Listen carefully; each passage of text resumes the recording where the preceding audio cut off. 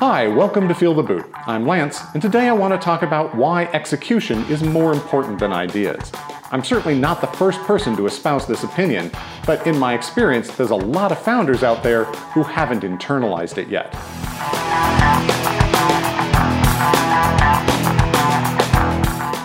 So why even bother talking about execution versus ideas? I mean, wouldn't we obviously want to have really great ideas backed by amazing execution? Well, of course we would. But the problem is, a lot of founders, and certainly the media, have fetishized the big idea and blown it up into being this all-important thing. And so many articles talk about the great idea that's out there, whereas execution tends to be boring. But the problem is, in many cases, this leads to a build it and they will come kind of business, where, well, if I've got this great idea, obviously the company will just sort of follow from that, whereas it doesn't at all. And in many cases, the founder is so protective of their big idea that they don't want to share it with people. They don't tell the world about the company that they're trying to start. And that itself can then hamper their ability to grow and execute. And so I think we need to sort of dethrone the big idea as being on the pinnacle and focus on execution, which in my experience is really the difference between the successful and unsuccessful businesses. I don't want to suggest that ideas are unimportant. Ideas happen throughout a business's life cycle. They are the foundation of what you then execute against. So clearly they're important. But when I'm talking about ideas today, I'm talking about the big idea. I'm going to put that in quotes and capitals, right? That thing, that light bulb moment around which the business is built.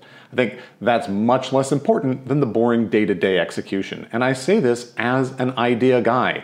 That's really my forte, is coming up with ideas. And even I am going to tell you it's the execution that really matters.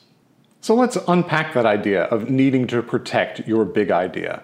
Now, in 99.9% of the businesses that I see, that idea isn't actually the key to making money in the business. Now, if it is, if the entire business is built around some invention, some really critical piece of intellectual property, go patent it and then tell the world about it and talk to everyone. But other than that, you're not going to lose the business because you shared the idea, because behind the idea is your vision of how it fits in and how you sell it and how you execute it and all the rest that goes around that. And that's much more difficult to steal. So go ahead and tell the world. Now, while I was reading up on what other people had said on this topic, two quotes came up that I thought were really interesting. And I'm going to glance down because I want to make sure I get these right. And the first was Derek Sivers. And he said, ideas are worth nothing unless they're executed. They're just multipliers. And he actually has a really interesting article, which I'll link to in the description, that shows how he thinks about ideas as just being a multiplier for the execution, which is where the fundamental value comes from. And the other thought came from Ron Lesham. And he talked about the idea that we need to stop talking about business as a noun, because when we talk about it as a noun, we think of it as a thing and we look at what is in it. And that often prioritizes things like the idea. Whereas he suggests we should think of business as a verb. You do business. And that puts the emphasis on the activity. It makes it a verb. It's what you are doing. It's the execution of the thing. If you stop time, the business effectively ceases to exist, other than, if it's a mine and it owns tangible property. But what actually generates the money is the doing. And that's what you really want to focus on. And so thinking of business as a verb, I really like, because it keeps your head in the right space. Now, another reason that I focus on execution versus the idea, especially as an investor, is that your idea is extremely likely to change. In my experience, looking at successful businesses, almost all of them have had at least one major pivot. They've completely changed the thing that they're doing. And so the idea that they started off talking about isn't the idea that they end up executing against at the end of the day, right? They've learned things as they went. And that's another reason why so often investors look for the team rather than the great idea, because they know you're probably not going to be doing the same idea at the end of the day. What I want to know is that there's a group of people in the business with the capabilities and tenacity to continue to execute successfully whichever direction they end up going. In reality, your big idea is probably not all that novel anyway, certainly not if it's a good idea. Most good ideas are based around some significant existing pain point or need that's out there in the market. And if you've seen it, many other people have probably seen it as well. There could be hundreds if not thousands of other people who have recognized this need and have had the same idea, but perhaps have not even chosen to execute it. Maybe it's because they're too busy. I have tons of what I think of, in my humble opinion, are really good ideas, almost none of which I ever go after, because that would make me stop working on the thing that I'm already executing against. And one of the great mantras that I've learned in business is it's often more important what you don't do than what you do. But in all likelihood, many other people have had this idea. There may be many other startups already existing in stealth mode working on this problem. And in fact, if you're the only person in the world executing on the idea that you've had, that might actually suggest that there's some very fundamental problems with the idea. Is there some problem with the market? Is there some problem with the approach you're taking? Why isn't anyone going after this? Right? The number of truly novel ideas out there is really, really small. There's an interesting thing that I've seen.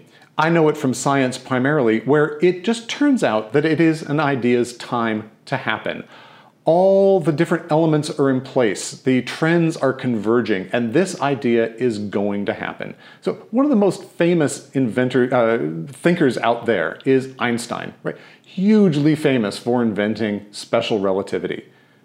But if you actually look at what was going on at his time, there were a number of other individuals and teams working in very parallel lines, and we would have had something that looks basically exactly like special relativity within probably not more than a couple of years of that date.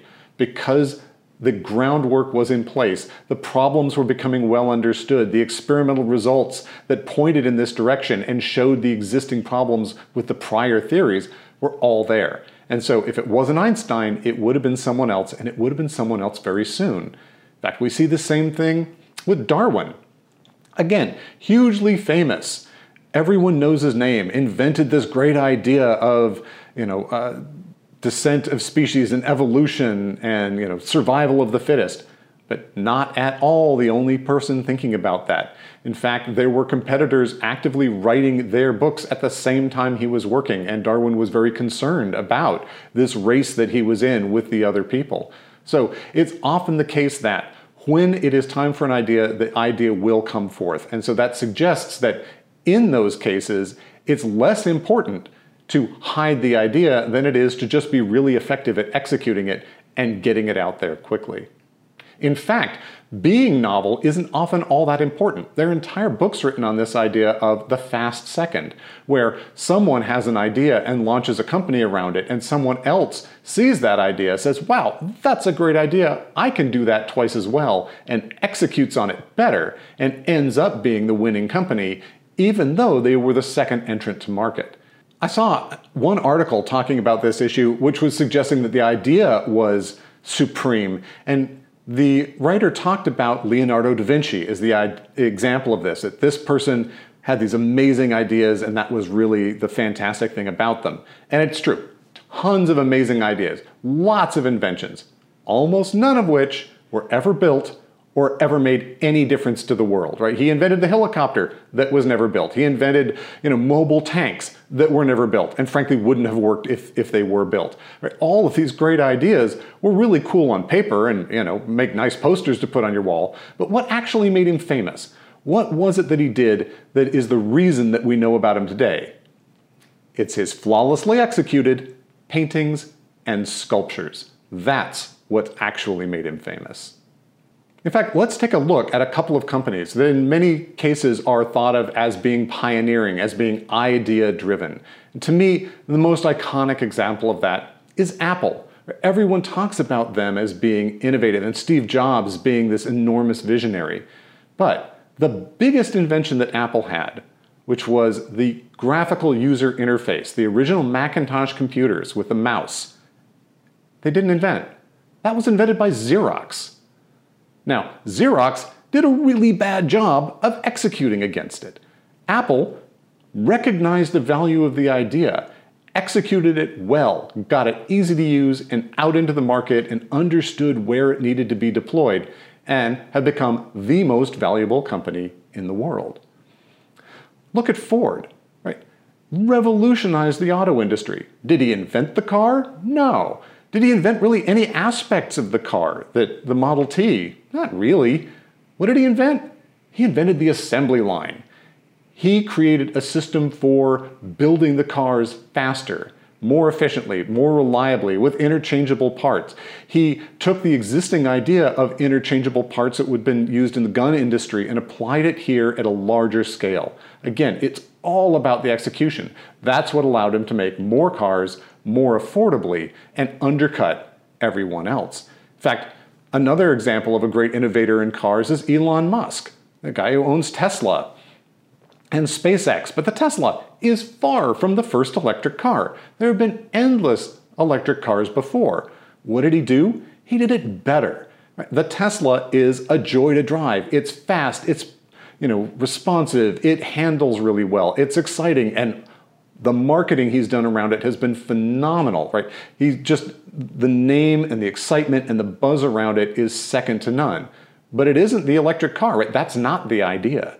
It's how he was able to deliver on the electric car that's made them so successful. Even though they don't sell that many cars, they're worth more than basically any other car company. Now, again, I don't want to suggest that ideas don't matter, but consider the ratio. The time it takes to have that aha moment, that idea for the company that, you know what, there's this real pain that I see in this industry, and I think this would be a great way to solve it. That idea takes minutes. Grinding through all the work to show how to execute against it and then execute against it, that could be the work of years to decades. A couple of minutes for the idea, decades of work, and that's where all the value really happens. So I think that's where the focus needs to be in all of our talking about entrepreneurism.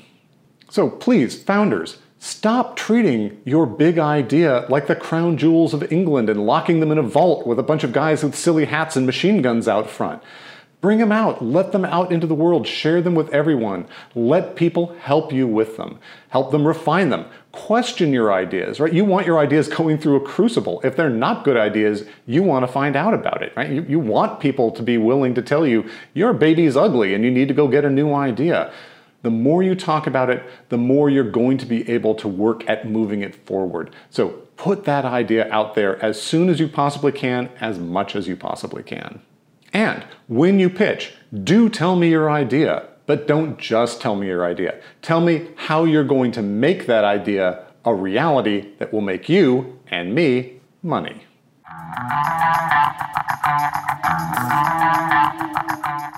Thanks for listening to this episode of Feel the Boot. I hope you found it useful and interesting, and if so, please subscribe to the podcast on iTunes or Stitcher. I also encourage you to check out our website at feeltheboot.com and our Feel the Boot YouTube channel with video versions of these podcasts. Finally, I would really appreciate it if you would share this information with other entrepreneurs. I'm trying to help as many people as possible. Till next time, ciao.